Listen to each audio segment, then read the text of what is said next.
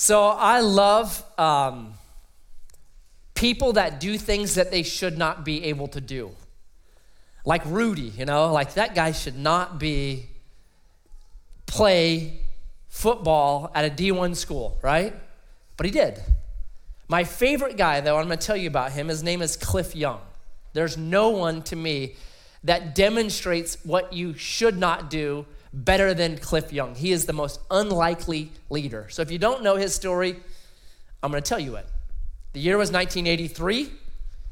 The running world's eyes were on Australia because they had at that time the most grueling ultra marathon. It was 875 kilometers or 550 miles. Think about that. You're going to run 550 miles. It's insane, right? So big corporate sponsors are there, Nike, Reebok, Adidas, like it's there. They have their runners outfitted in the best 1983 tech, right? Big calculator watch with shorts that are way too short, kind of that technology. And everyone's got their corporate sponsors, their everything, except for one guy. He's wearing rubber boots, vinyl overalls, and a flannel shirt. And they're like, bro, this is the ultra marathon. The goat roping contest is down the road, bro. He's like, no, I'm here to run. In fact, somebody snapped a picture of Cliff Young at that event. This is him. Does he look like an ultra marathoner? Right? So they're like, dude, what are you doing? He's like, I'm here to run. They're like, where's your support team? He said, for years, I would go out on my family's 2,000-acre farm, and my job was to gather in all the sheep, and it would sometimes take me 3 days to get them in, and I never needed a support team. They're like, well, how old are you? Through a toothless grin, he said, I'm 61 years of age. They're like, you're too old. Everyone's half your age. You can't run. Guess what his answer was? Watch me. And watch him they did, because when the gun went off and all the pros took off running, Cliff Young did not. He didn't actually run. He shuffled. That's all he did. He just kind of shuffled along. And they're laughing at him thinking, are we getting punked here? What is the deal here? Well, everybody knew in 1983 that to run an ultra marathon, you would run for 18 hours straight, rest for 6 hours, and repeat that until you finished the ultra marathon. But no one bothered telling that to Cliff. So when all the other runners, with their massive lead on Cliff Young, when they went to sleep that night, Cliff Young did not. He kept running. So in the morning, all the reporters are like, what are you doing, man? What are you doing? He goes, I'm going to run till I'm done. You can't do that. Nobody can run 5 days straight. You can't do it. Guess what he said? Watch me. And watch him, they did. And every night when the runners went to sleep, the pros went to sleep, Cliff Young began to edge into their lead until on the 5th night, he passed them all and shattered the previous record by 9 hours. Cliff Young. Now guess what? Everybody, when they run an ultra marathon, runs straight through. Everybody, or not everybody, most people, they don't run anymore. They do the Cliff Young shuffle because the way that Cliff Young shuffled, they found is the most efficient way to move a body forward. What an unlikely leader. Love him. So we're at a point in Peter where he shifts. He's been talking about suffering, and he shifts to leadership. And every person in here, you lead in some way.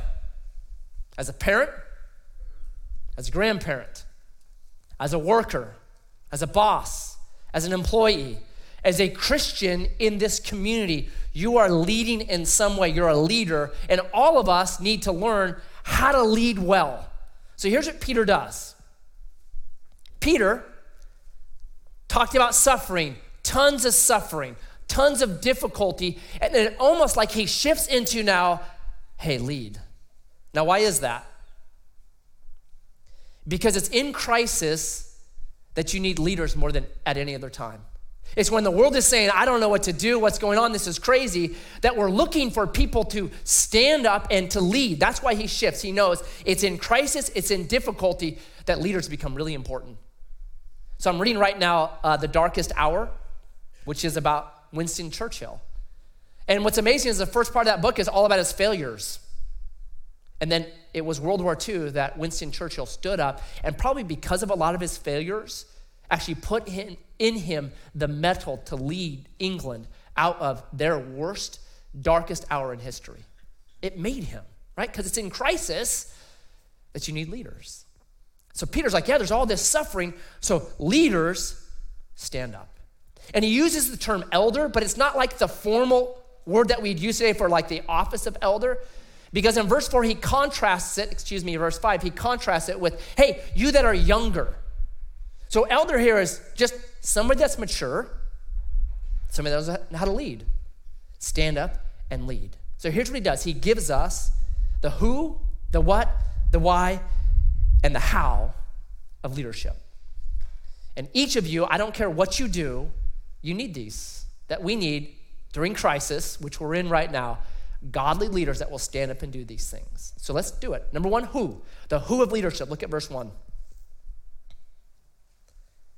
So I exhort the elders among you, as a fellow elder, and a witness of the sufferings of Christ, as well as a partaker in the glory that's going to be revealed. The who? Be a human.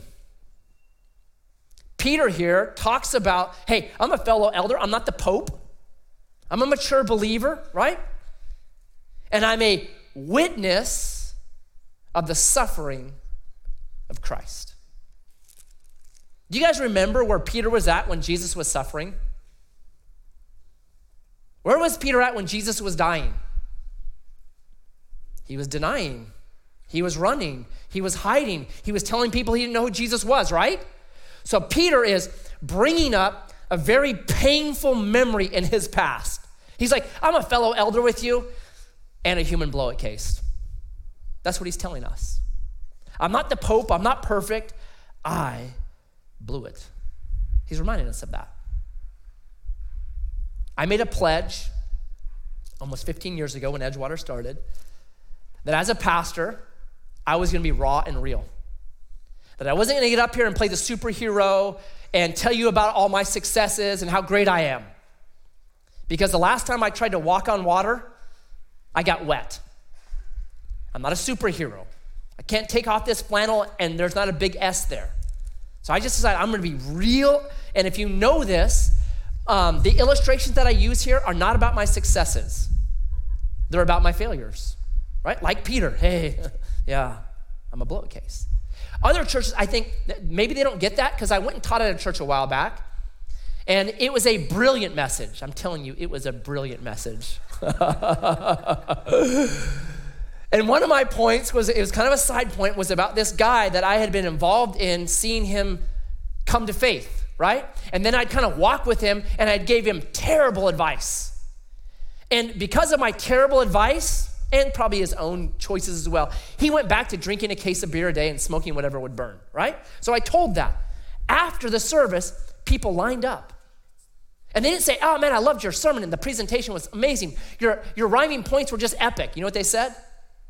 I love the fact that you're a blow-it case because that gives me hope.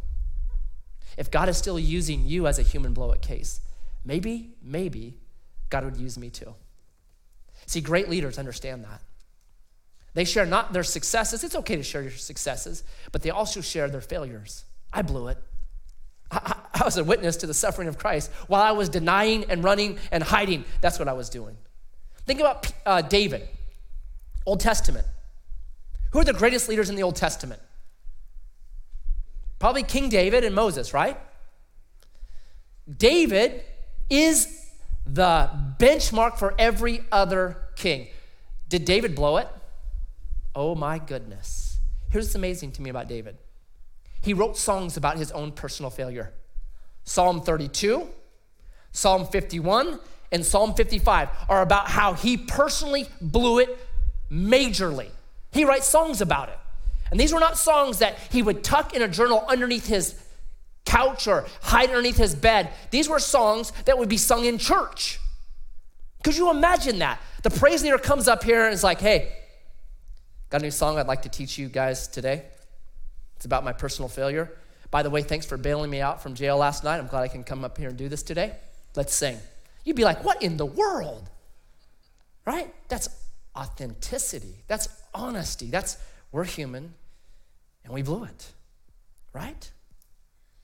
As a leader, be human. Parents, I think one of the most important things a parent can learn is how to apologize to their children. I tell my kids, and I'm joking with them, but I tell them this. I said, all 5 of you have had a different dad, right? Not biologically, but I have changed, right? My oldest daughter, she's almost 20. I was a very different dad for Carissa than I am for Myron. I've told my wife she should write a book, How to Raise Your Fifth Like Your First, because you just get better at it, right? Like Carissa, my oldest, she was an experiment. I'm like, my goodness, I blew it with you. I can do better, let's have another one, right? That's why families have another kid. They're like, I can do better, let's start over. And that's okay, you're human, right? Right? My kids will be like, well, you didn't treat me that way. Right, I'm growing, I'm changing. Hopefully I'm getting better. Let me get better. As a leader of your family, say sorry, apologize, right? You can grow. Number 1, good leaders are human. They're human. They tell about their humanness, not their perfectness. Number 2, the what? What do you do as a leader? You feed.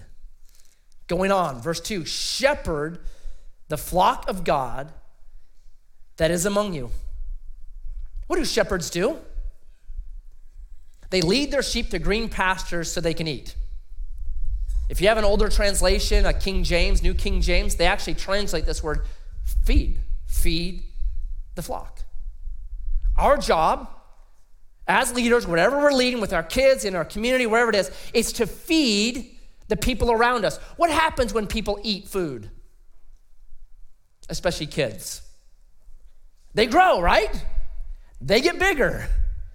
The goal of good leadership is, I want to feed you, I want to bring you to green pastures, I want to give you what I would want at your state so that you grow and you get bigger and better than me. And eventually, I work myself out of a job.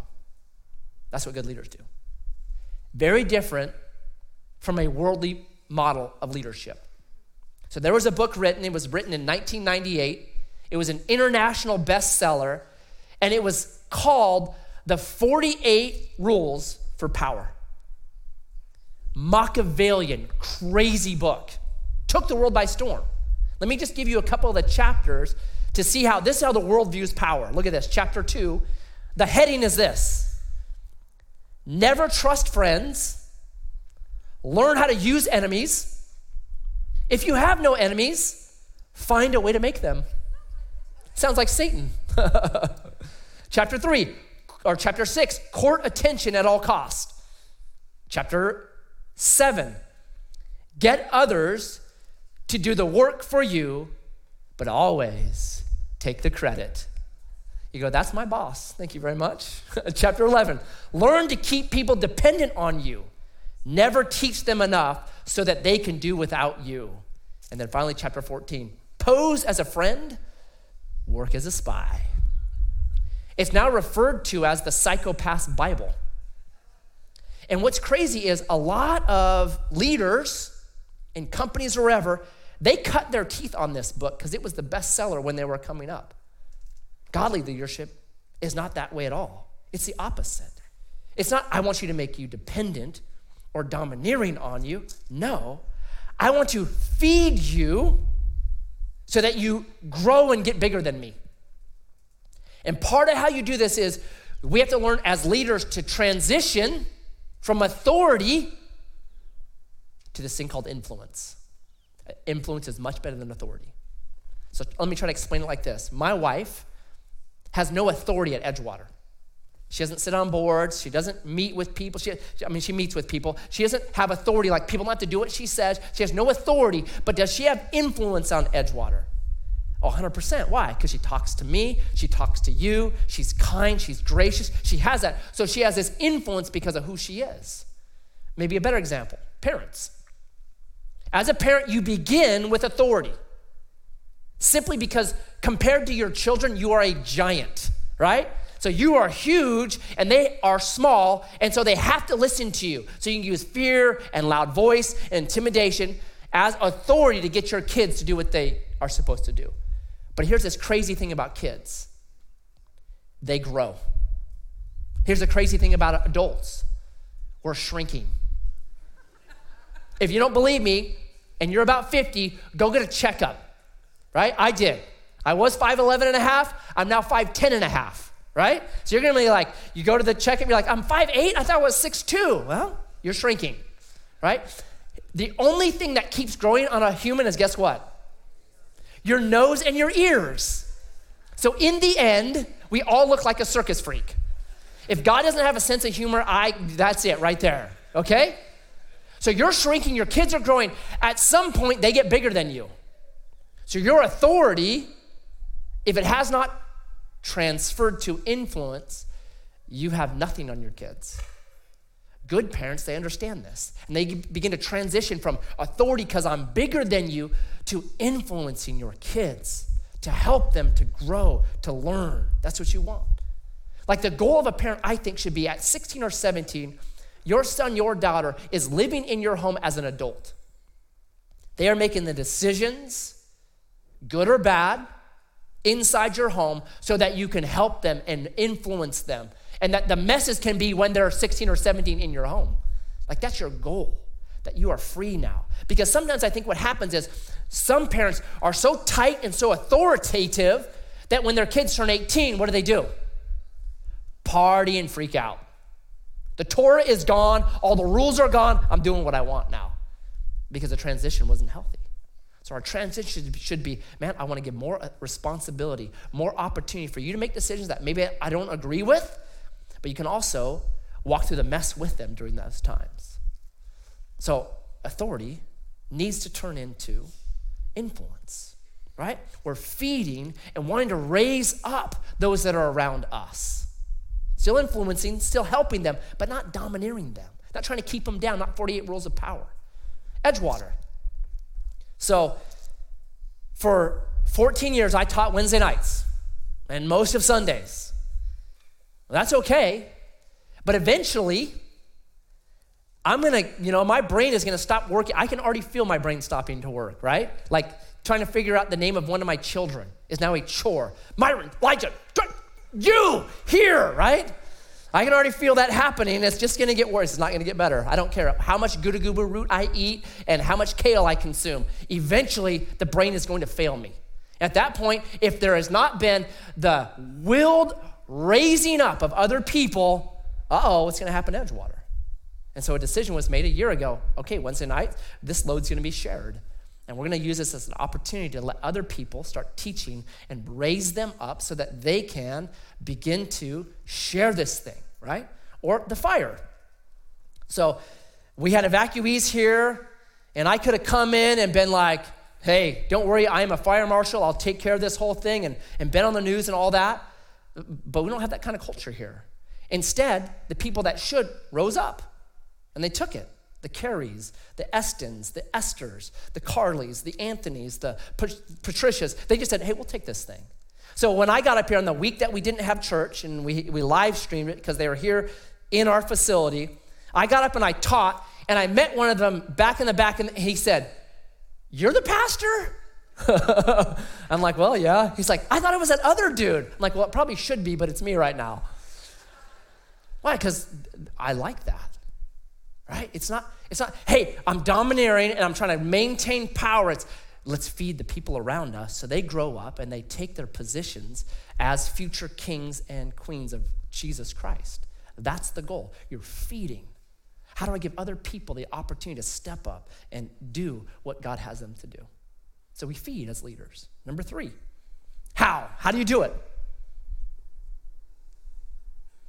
Shepherd the flock of God that's among you, exercising oversight, not under compulsion, but willingly as God would have you, not for shameful gain, but eagerly, not domineering over those in your charge, but being examples to the flock. How do you lead? Example. It's example. Not you go do this thing, it's Let me show you how. So I have a list of these things that I think are important for me and my culture, and I'm always adding to them. I just added one recently, and it's this: lead, don't manage. I've never met a person that says, man, I'd love to be managed. But I've met a lot of people that say, I'd love to be led. And when we lead, we're supposed to lead like Jesus. And Jesus said this to his disciples. What did he say to them? Hey, go do this thing? No, Jesus over and over to his disciples, when he called them, he said, follow me. Come follow me. Come watch how I do this. Watch my compassion. Watch how I heal. Watch how I teach. Watch how I treat people. Come follow me, right? And great leaders do the same thing. They say, come follow me. You and me together. Jesus didn't stay in his place of privilege. He got dirty. He got dirty in life. In fact, 2 Corinthians says, chapter 5, verse 20, that he who knew no sin became sin, that we might become the righteousness of God. He got dirty. He said, watch me.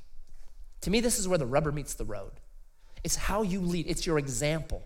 And I always think, if you want to know the character of a leader, see how he treats somebody that can do nothing for him. Not the guy that's going to give him the promotion or give him some power or give him some asset. The person that you know, that person can do nothing for them. How does he treat that person? Because great leaders are givers, not takers. They're saying, how can I give to this? How can I lead by example, right? It's not getting people to do the stuff you don't want to do, like vacuum or whatever. Jesus' leadership is, I'll do the thing nobody wants to do. I'll wash the disciples' feet when nobody else wants to do it. Here's what's amazing to me. So I follow leadership. It's one of my things that I'm always following. So in 1998, it was 48 Rules of Power, crazy Machiavellian psychopath. That's the leader. In the last 5 years, there's been a massive shift in what is being taught now. It's no longer 48 Rules of Power. Now it's called responsible leadership or servant leadership. Read a Simon Sinek book. It's all about servant leadership, right? What the Bible has been teaching for 2,000 years. Now today, if you went to Harvard and got your MBA, they would teach you servant leadership because they're finding that's actually the best way to lead. This power thing, this domineering thing, it doesn't work very good. This is the way. And I'll tell you, being an example is much harder. It's much easier to tell people how to do things than to actually do it. It's much harder. It's much easier to preach a message on Sunday than it is to live it out on Monday and Tuesday and Wednesday. But here's what I know. If I want my kids to love Jesus, I have to love Jesus. If I want my kids to love the Bible, I have to love the Bible. If I want my kids to pray, I have to pray. If I want my kids to love church, I have to love church. It's my example that matters, not my words. Much, much more difficult. But great leaders, good leaders, lead by example. Then lastly, the motive, the why. And Peter here gives us a bunch of bad motives and then good motives. Here are the bad motives. Here's a bad motive for leading. Number one, compulsion. This means force or fear, or the favorite of the church is this: guilt. That you can be guilted into doing stuff that you should not do. And there's the big three. You can always guilt Christians by these big three: read your Bible, pray, and serve, right? Because all of us feel like, man, I could read my Bible more, man, I could pray more, man, I could serve more. So it's easy to use those three to guilt, and I'll show you how. So let's say we got a lot of kids, and I say we need help in the kids ministry. So I pull out Psalm 78, which is one generation needs to serve the next generation. That this generation, the older generation, needs to pour into the young generation. And I say, listen, we need you guys to be pouring into our kids. We need you to volunteer in the kids wing. If you don't, man, what kind of generation is to be raised up? You're gonna leave here and get mugged for your quad shot. So get down there, right? So somebody hears it and they're like, well, I don't really like kids, but I kind of feel guilty about this. Okay, fine. So you go and volunteer. But kids are like dogs. They can smell fear and guilt. So they just attack, man. They just attack you. And they're kicking you and biting you and peeing on you and pooping on you and spitting on you. And you're like, right? And finally, the service is over and the kids are checking out. And the one kid that peed on you and puked on you, you're trying to help him out. And the dad's like, hey, Jimmy, come here. And he doesn't even wait to be checked out. He just shoves you aside, jumps over the fence and walks off. You're like, all right, see you next week at a different church, I hope. And you go home, and because you haven't had kids in your home for 20 years and got the immunity from being slobbered on for 20 years, you get sick. So next time to come around to volunteer, guess what you're thinking? Yeah, I just don't think I'm gonna do it. And so you call in sick. And then you're like, well, Justin is such a nice guy and I feel like I've disappointed him. So you know what, I'm just gonna live stream church from now on. Guilting, what I've seen, short-term gain, long-term loss. Compulsion never works. So that's what he says. Don't guilt people. Don't compulse them into this. That's not how you lead. That's bad. Number 2, don't do it for money. If you're leading for money, if I'm up here for money, if you're volunteering because you think this will be good for business, Peter would just say, don't do that. Don't do that. And then don't lead for power. If you're doing it because you want a position or a title, Peter would say, don't do that. And if you look at the failure of leaders, it's usually in one of these 3 areas. Usually this is where leaders fail. But there's a good side. Here's why you lead. Here's how you lead. Here's the motives. Willingly, eagerly, for an eternal crown. That's good. We have an elder that says this over and over. I'll never forget it. He says, never underestimate the heart of a volunteer. The volunteer that says, I want to be there. I'm eager to be there. He goes, that's what moves the world. That heart. That's what Peter's saying. Those kind of leaders that are willing and eager, understanding it's an eternal reward that I'm working for. That's good motives. Like I love verse 4. And when the chief shepherd appears, you will receive the unfading crown of glory. You know why I'm up here? Because one day, I pray that I hear these words from my King. Well done, good and faithful servant. Enter into the joy of the Lord. That eternal reward from him. You know why I want to raise my kids well? Yes, I want them to do well. Yes, I want them to flourish. But I also want to hear, because they've been entrusted to me by Jesus. Hey, Matt, Dad, well done, good and faithful servant. That's a motivation that never fails. Paul would say it's the love of Christ that constrains me. That's why. I have a saying, and I've said it before. I'm more afraid of Jesus than I am of being the pastor of a small church. Because that's what keeps me healthy.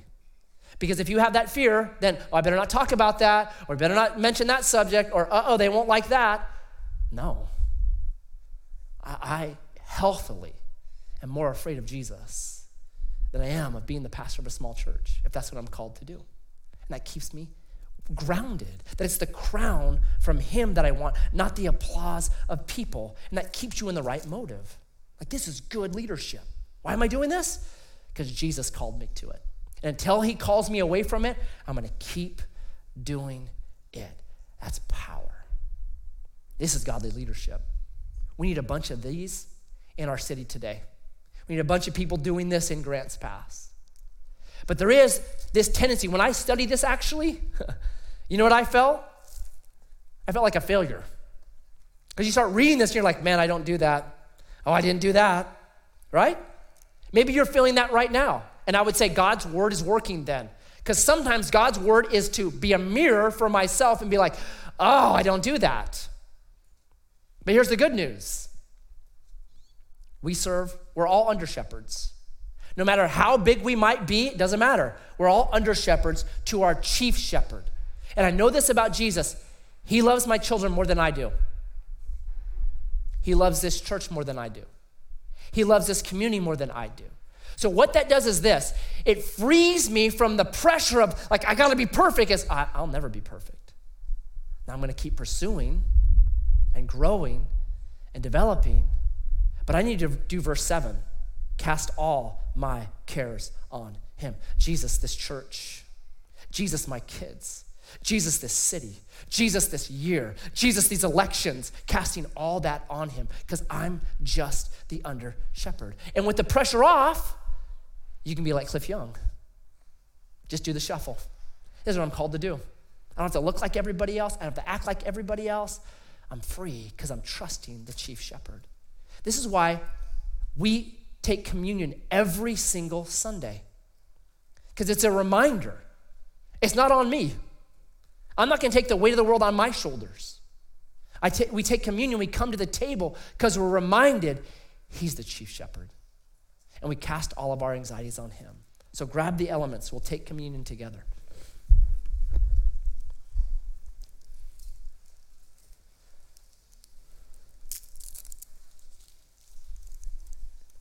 Jesus, we take and we hold your brokenness. That you are the perfect leader.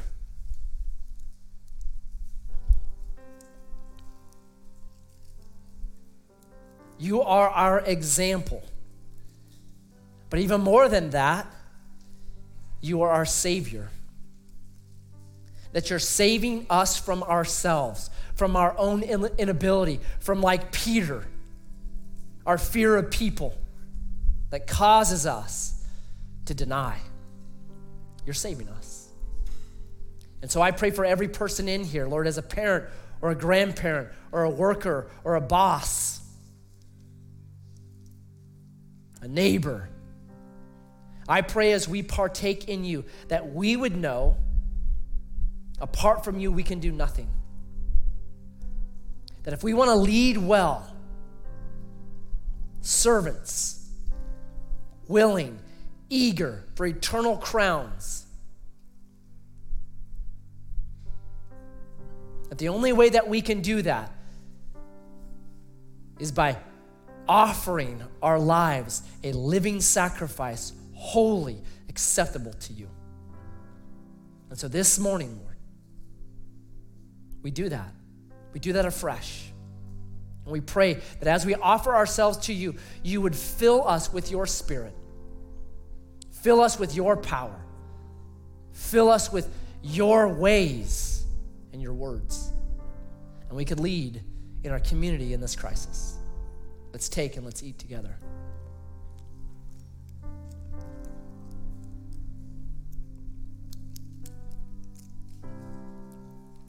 And Jesus, we hold the cup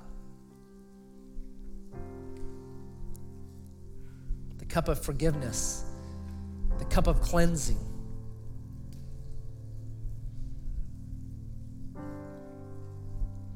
The cup of the kingdom.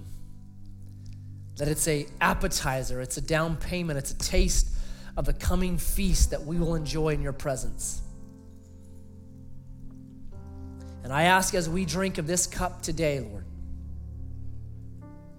I pray that you would silence the accusations of our enemy, the roaring lion who wants to tell us that we are failures, that we have denied, to tell us that we're like Peter, to tell us that we cannot be used. I pray that this cup, this hour, this minute, this moment would silence those lies, and that we would know the truth, that you chose us, that you love us, that there are good works that are being prepared and have been prepared for each of us to walk in. That you want to do exceedingly abundantly above all that we could ask or think for our joy and for your glory. That's the truth. And that we'd walk out of here with selective hearing. The lies are gone. And we hear the truth of where we stand, of whose we are, of what you want to do with us. And that it would be power. So may we drink forgiveness, cleansing.